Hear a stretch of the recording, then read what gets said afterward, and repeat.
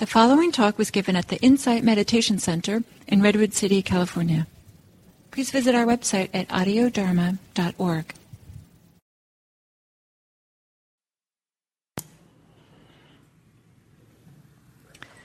Welcome, welcome. Nice to see you all. How is the volume? It feels a tiny bit loud for me. Does it seem loud to you guys? Is this okay? I have to talk nonstop in order for this to... Can I get a thumbs up? Yes? Okay, thanks.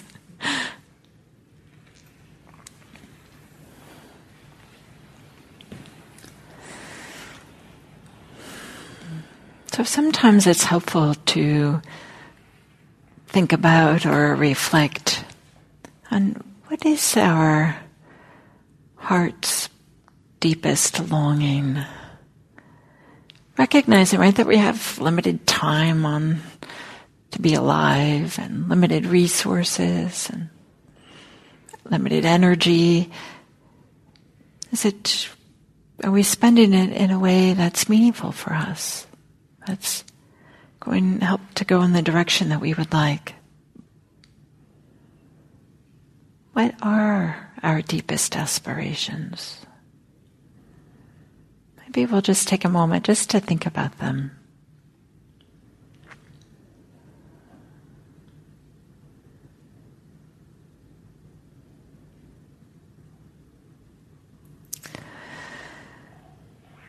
It's useful to reflect on this, taking some time, and what are you most inspired by? What makes your heart sing? When you think about it, or maybe it isn't clear right now, that's perfectly fine. But when we kind of like align with an aspiration, or we remind ourselves or touch into what's really important for us, there can be a feeling of lightness or some ease or maybe some openness or relief. In contrast to this feeling like, oh, I should do this. That's kind of like the opposite of this openness. The sense of should kind of has this sense of contraction or restriction or limitation or something like this. But this kind of reflection, it's good to do regularly. Otherwise, right, our life just passes us by while we're taking care of all the things that need taken care of. Sometimes it's easy to get disconnected from what's most important. And maybe to feel motivated, like how can we, even if so much of our time and energy has to go in one particular direction, maybe there's a way we can weave into our life something that supports our aspirations. With regard to our spiritual life, we might think like aspiration, that sounds too much like goal. And I don't think I want to have any goals with my spiritual life. I just want to just have a spiritual life. I don't want to have any goals.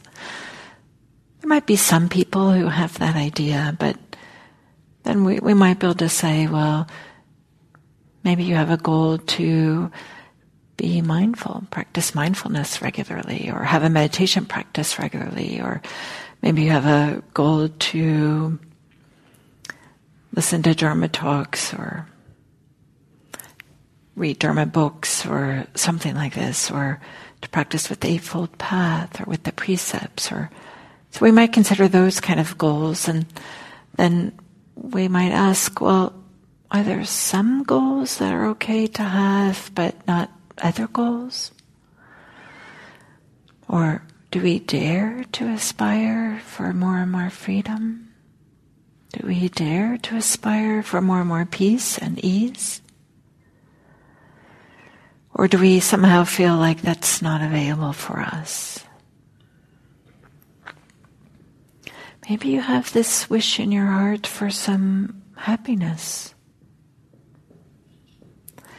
Maybe you have a wish for happiness not only for yourself, but for others. Maybe you have an aspiration of service, supporting others in whatever way makes sense for you and in whatever way your life supports that. There's no right answer, of course not. It doesn't have to be one particular way, and all of us, I'm sure, have our own versions of this, or maybe own flavors of it. So it's this, and even if we have a similar aspiration, the way it gets expressed will be different with everybody. I mean, to say something like service is such a big general word, but that will be different for everybody. Or greater freedom, maybe that looks different for everybody. So the Buddha recognized that there's aspirations. Of course, he's promoting the aspiration to Nibbana. He's teaching suffering and the end of suffering, so he's highlighting the ending of suffering. But he gave some talks on how to support our aspirations that include something in the list, right? Are you surprised? It's a list. But that are maybe not the usual list of things that we hear. Some of them are the same, but there's some things that are a little bit different. And I appreciate in the sutta, the Buddha starts by saying that just in the same way that a child of a monarch has this aspiration to be the monarch, in the same way a practitioner has the aspiration to find freedom. I kind of like this because when we think of the children of monarchs, everybody's just assuming that they're next going to take the throne. Everybody's just kind of assuming, well, that's of course what's going to happen, and this is the direction their life is going to go. And maybe their whole life has been around preparing for that, to take the throne, wear the crown, whatever it might be. So I kind of like that idea as a simile, is that just in the same way practitioners will find freedom, like maybe their whole life is going this direction, or getting prepared for that, or there's this way we can just assume, yeah, that's the direction we're going. In the same way that the children of the monarchs assume that they're going to take the monarchy at some time. So what are these qualities that the Buddha lists? The one is confidence. Confidence that the aspiration is even possible. I'm a little bit inspired by the Buddha's story of becoming awakened. Some of you may know this story, and part of it is that he had some meditation teachers, and with those teachers he had some significant meditative attainments that today we would kind of call these meditative attainments, and he became just as adept as his teachers. And his teachers were, the most senior in their tradition. Or, they were their own tradition. They were like the equivalent of the Buddha, but, they were the leaders of their own religious tradition, let me say that.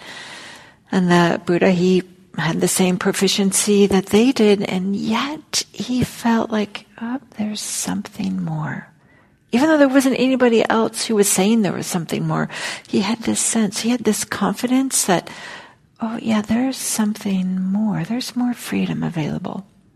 So after the first teacher, he went to a second teacher, had even higher meditative attainments, and yet he still had this idea, there's still freedom available. There's a little bit of suffering here. I can feel it. I believe there's an ending of suffering. So maybe we don't have that same kind of confidence that the Buddha did, but just pointing to tuning into or becoming aligned with this sense that we feel like, there can be more freedom, can be more happiness, more peace, more ease. Whatever word you want to use, whatever inspires you, whatever your aspiration is. So, in the classic teachings, they will say, kind of like confidence in the awakening of the Buddha, or confidence that the Buddha is awakened. That this is possible, that people do get enlightened. But it's not only confidence that enlightenment exists, or whatever your aspiration might be. It's also so important that we have confidence that we can do it, right? Otherwise, we'll be dismissive and not really apply ourselves. If we have this idea, yeah, that'd be nice, but that's for other people. It's not for me. Yeah, that'd be great, but I can't do it. That's a different feeling, right? To have this confidence that the Buddha had. And so I'm just going to say a few words here about this inner critic. I bring this up often, just with in practice discussions with people. I know it comes up, and it certainly has come up a lot for me in my life. This idea, this constellation of emotions or thoughts inside of us that is kind of like belittling us, or making us think that we're inadequate in some way, or making us feel like we just aren't capable, or a way that it's blaming ourselves for everything, or maybe just this voice of negativity, or often it has this quality of harshness, or maybe it's just a quiet, soft, you'll never make it, that kind of feeling, right? So when this is kind of this constellation of thoughts and emotions, and when it's up and running, there's this feeling of this kind of should, like I should do this, I should have done that, I should stop doing this, this bunch of this should. So when there's this sense of should, there's kind of, this also is like really heavy, and maybe can have this oppressive feeling, which is the opposite of aligning with our aspirations, which has this brightness and openness and ease. So there's this way in which having this said of should is maybe this oppression, or maybe I could use the word pressure, that has this lot of effects on us. But one of it is that it's not only does it squeeze the joy or happiness or ease out of practice, but it also blocks our capacity to ask deep questions. When we have this inner critic that's really loud and authoritative, then there's a way in which we don't even dare to ask what our higher aspirations are. Maybe for fear that we won't achieve it, or maybe for this feeling like, well, who am I to even aspire for something beautiful for my life? Who am I to even think that I can do that? So this ability to ask these questions, in some ways we might even say kind of get strangled with the pressure of this inner critic. This inner critic isn't true, but we believe it's true. It's very persuasive, very authoritative. But what are some ways that we might work with this? Maybe I'll say that for quite some time I taught about the inner critic in the context of what happy hour was, which I did for a number of years on Tuesdays and Thursdays. So rather than giving a whole talk on this, on the inner critic, I'll point to just a few things, but there is a playlist on Audio Dharma about working with this. So, what's one thing we can do with this inner critic? Practice with kindness. Kindness wherever it's easiest. Because sometimes when the inner critic is up and running, it's like, that's a really tall order to say, oh, I'm going to have, love myself, or, something like that. That's, doesn't really work so well. But instead to do some loving kindness practice wherever it's easiest, wherever it's easiest. Puppies, kittens, babies, somebody that's in your life that's just really, your heart melts when you think about them, or maybe somebody who was in your life, a coach or a mentor, a teacher who really helped you and supported you in your life. Maybe they're still in your life. And to bring them to mind and allow that to soften your heart. And maybe do some regular loving kindness practice. And there's just this softening of the heart that kind of removes some of the harshness of this inner critic and kind of shift the mood of our heart, I'll say, maybe is one way to work with it. Another way is allowing it to be there, but maybe not buying into it. So giving it some space, oh yeah, there you are, I recognize you. Okay, come along. I'm not going to listen to you, but you might as well come along. You can, just keep on talking, but while you're talking, I'm going to go do this. So we're honoring and respecting that part of our experience, but we're taking away its authority, taking away its ability to boss us around. Or maybe we can start to learn how to question this inner critic. Maybe do some dialogue with it. Something like, really, is that so? That I'll never do it? Well, there was that time that I thought I couldn't do X, but I actually did it.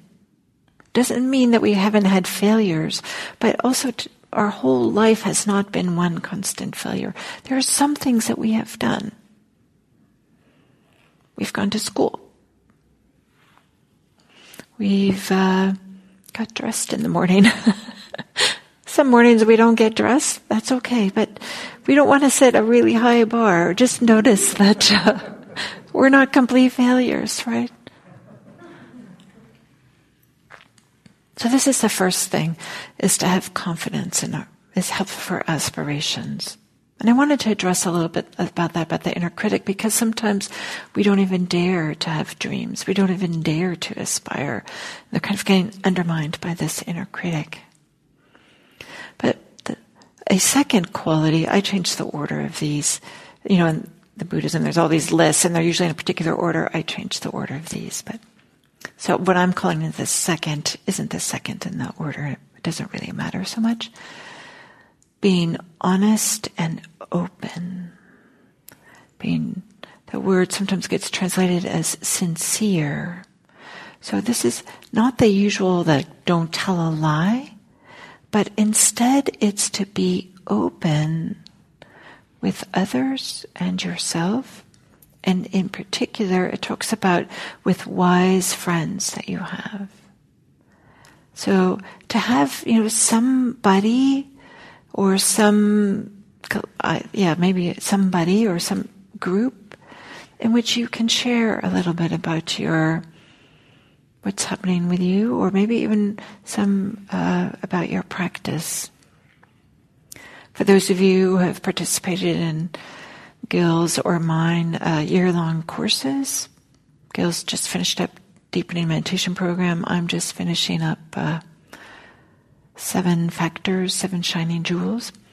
We have people in breakout groups, and we have them talk. And part of it is just that opportunity to share. You don't have to tell your deepest, darkest secrets, but there's something about sharing a little bit about how practice is with others that kind of normalizes what's happening. And there's wisdom in other people. You might learn oh, I never thought of it that way, or, oh, that's a great idea. I'm going to try that. So there's a way we can borrow the wisdom from other people and not feel so isolated. Sometimes having a meditation practice is not the usual things that people do, and it can be really great to connect with other people. So to have this openness with others, and in the classic teachings, it talks about with the teacher and other spiritual companions. Especially in these days when we have social media and there's a lot of, we have curated, don't know, like existences online. I don't know if everybody does this, but right, what gets posted on social media is like the best version so often. So there's this kind of pressure, even if there weren't social media, but to only share what's the absolute picture perfect. But what's being pointed to here is to step away from that. And like, here's what's actually happens in my practice. And to recognize that all of us have the hindrances. Nobody is exempt from that. All of us have struggles. All of us have difficulties with getting to the cushion or whatever it might be. And it can be really great to be able to connect. So whether you have good spiritual friends or you come here on some Sundays, there's discussions after on Sundays. On Wednesdays on here, there's informal lunch. People can talk. And then these courses that get taught, these year-long courses, always have every meeting an aspect of just people getting together. On Thursday nights, Tanya Weiser, her teachings also have people get together, talk to each other. So just this recognition that it's really nice to have somebody to talk with. Being honest and open. But there's another element to this idea of being honest and open. We have to be honest with ourselves. And we might even say that that is what this practice is all about, is really just seeing what's really happening with ourselves. And sometimes we don't know. We're disconnected from ourselves. We're busy, we have lots of things to do, or we're distracted, or maybe it's painful. And we're trying not to be with our experience. I am not saying jump into the most painful experience, by no means am I saying that. But this practice so much is about the truth of what's really happening with us. And we might even say that without a commitment to truth, there isn't really a path of practice.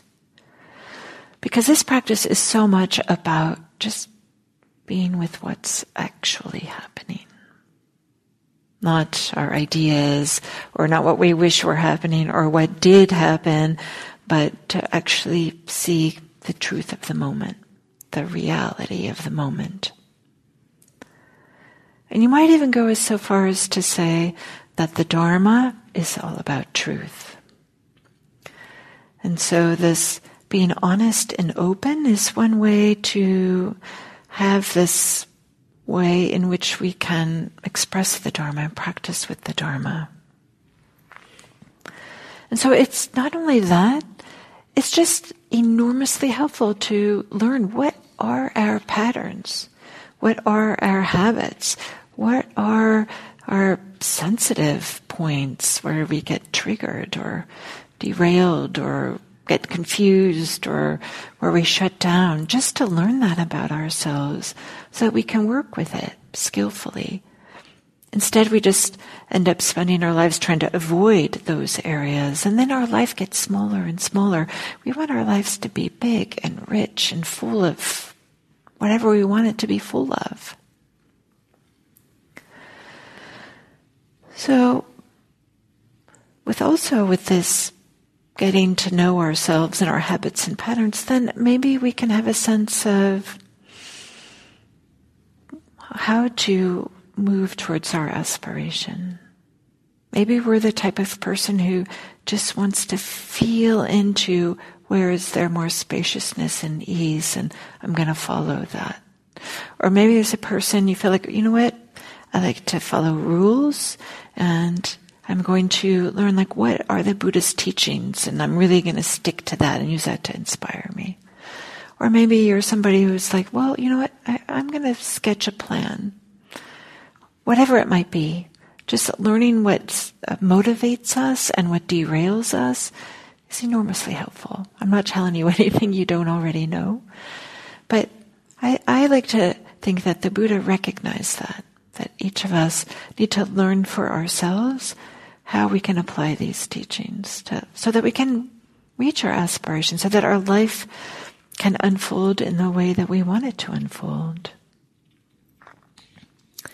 So a third item on this list is having like applying energy, applying effort, makes sense. It's one thing to think and dream. It's one thing to get to know oneself, and certainly that is part of the path of practice. But this recognition that effort will be required for these aspirations. And so we might say something like perseverance or forbearance or steadfastness. I don't know, when I hear those words, I feel like, ugh. It just feels like, so much hard work. But it is effort, right? The Buddha wasn't able to just go, Shazam, everybody's awake, right? He was pointed the way, but he couldn't help everybody to become awakened. Not to deny that apparently there were some people that heard the Buddha's teachings and became awakened. The rest of us, we have to apply some energy and some effort. And part of the practice is to learn, well, where should I apply my energy? And not only that, how much energy should I apply? And I like this simile of the goldsmith. I've said this a number of times, but I'd like to share it here. Because sometimes when we hear this, we have to apply energy, it feels like it has to be full-on effort, pressure all the time. But this simile of the goldsmith points out that's actually not the case. It goes like this. Suppose a goldsmith would prepare a hot furnace, heat up a receptacle, take some gold, and using tongs put it into the receptacle. And then the receptacle would go into the furnace.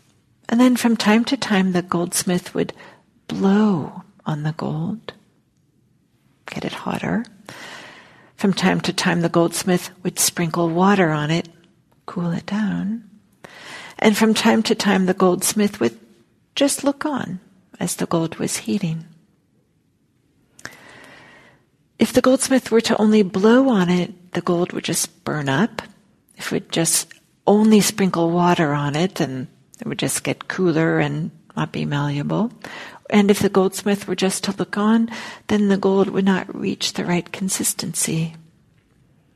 But if the goldsmith would from time to time blow on it, sprinkle on it, and just look on, then the gold would become purified, bright, unblemished, rid of imperfection, malleable, wieldy, steady, and attained to imperturbability.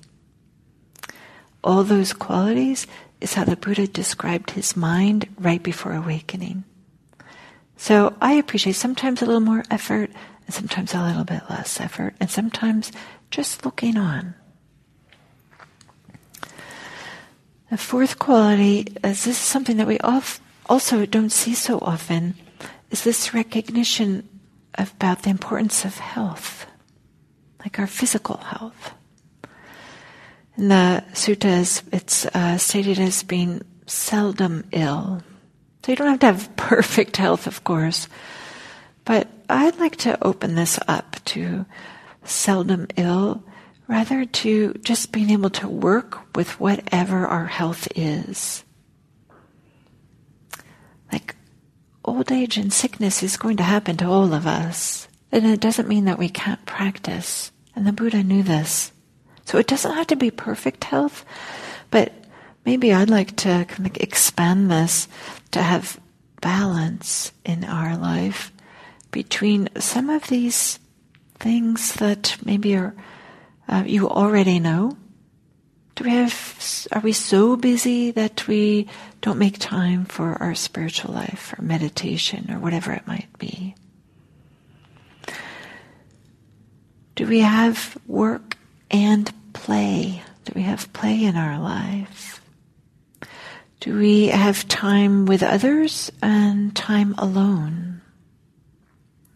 And of course, do we have exercise and rest? Just some of these things, we need to have a balance in our life in order for us to reach our aspirations to have the best life that we can. So I appreciate that the Buddha is pointing to health. And I'm imagining that life, thousands of years ago was very different than how it is now. And I imagine living closer to nature as they did. And, their life, of course, changed with the seasons. That maybe they had a little more balance than we do here. Where we're living in buildings and we can be completely removed from what's the seasons and what's happening outside. We have all these nice lights, right? It doesn't matter that it's dark outside. And then the last quality to help support aspirations is having wisdom about impermanence. And I'm interpreting this two ways. One is having wisdom about impermanence reminds us that, we're going to die just like everything else does. There's things end. Things that have the nature to be born have the nature to die.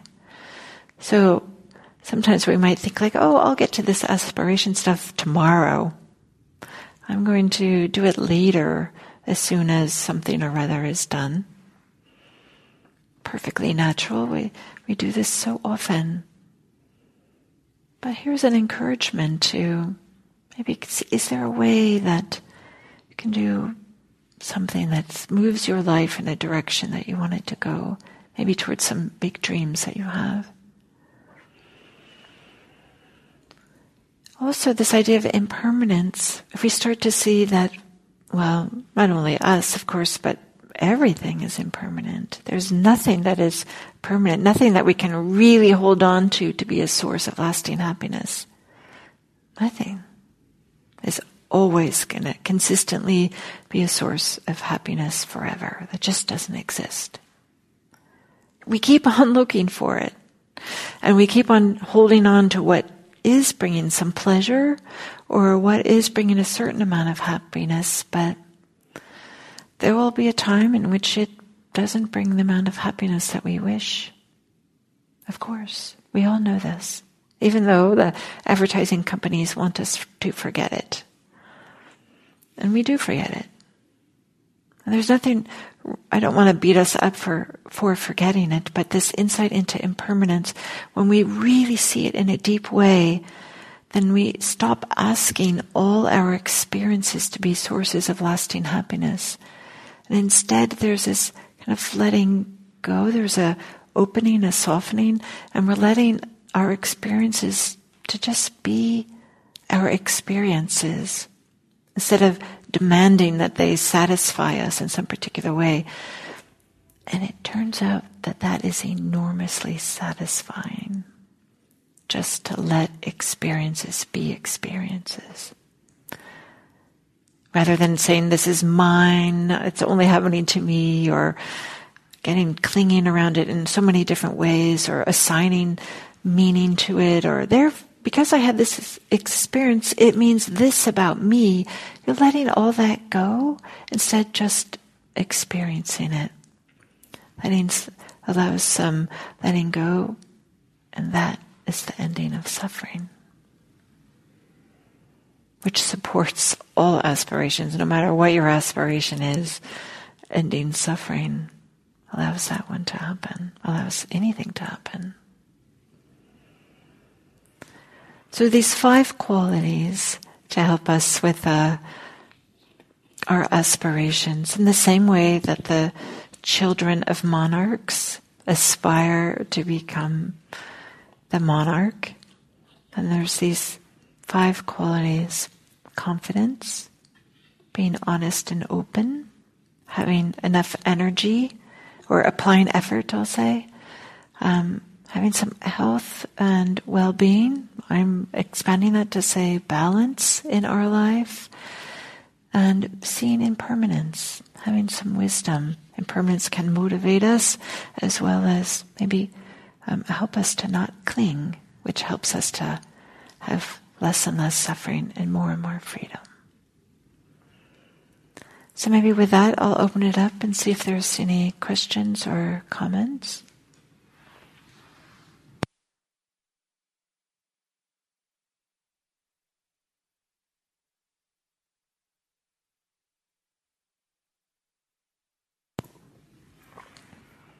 There doesn't have to be. I don't want anybody to feel pressured, but yeah.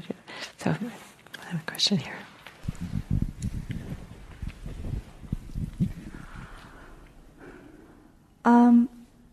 I get a little confused between the aspirations and the experience, because sometimes my aspirations are for experience.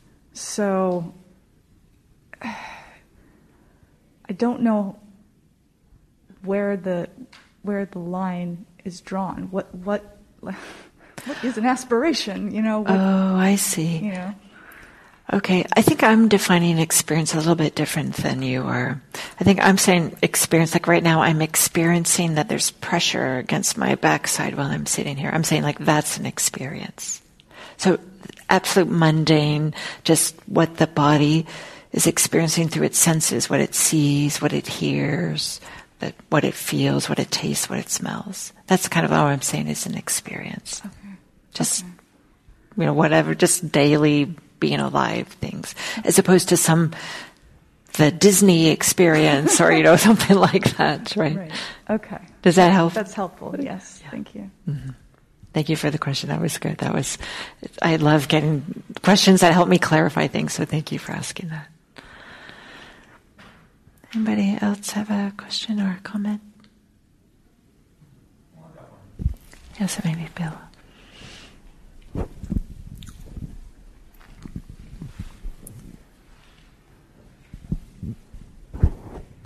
I like the part from the sutta that you talked about, the goldsmith.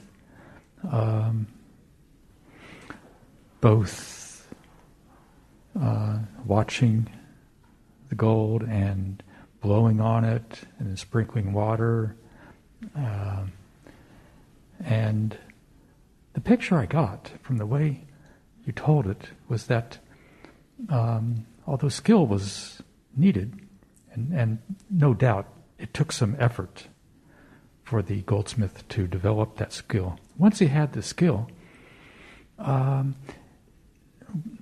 doing those things was just kind of methodical and maybe didn't seem like effort. He needed the discipline. He needed to put the time in. He needed to do the things, but it wasn't so hard. I see. Which makes, I guess, if you can just get your frame of mind about, figuring out what the meditative process is, and practicing enough to where you develop the skill, maybe it doesn't seem hard. I see. I was interpreting it a little bit different. Please tell. Yeah, just that the sensitivity to okay, how is the gold now? What is needed now? Now is a little bit more effort. Now is less effort, or backing off, and maybe, or cooling down, if you feel agitated or something like that. And sometimes it's just to do nothing, just to abide. That's how I was interpreting it. And is what you were saying a little bit different than that? I think it was. Yeah, I was thinking about how you can get to a comfort level with whatever you're doing. In this case, I think we're talking about meditation. I see. So that no matter how much effort is required, there's something at the same time easy about it. I see. Just like everything. Joyful, maybe. Yeah, just like everything we do, it gets easier. But I don't think we ever stop having to feel into, is a little bit more effort needed here? Is a little bit less here? Or can I just hang out here in this experience? I think we're always having to do that. I would say that's part of the art of meditation, is knowing this. It's like, when do I need to apply a little bit more mindfulness or effort, and when can I just go down because no two meditations are exactly the same. Exactly. Thank you. Mm-hmm. Thank you, Bill. Any other questions or comments?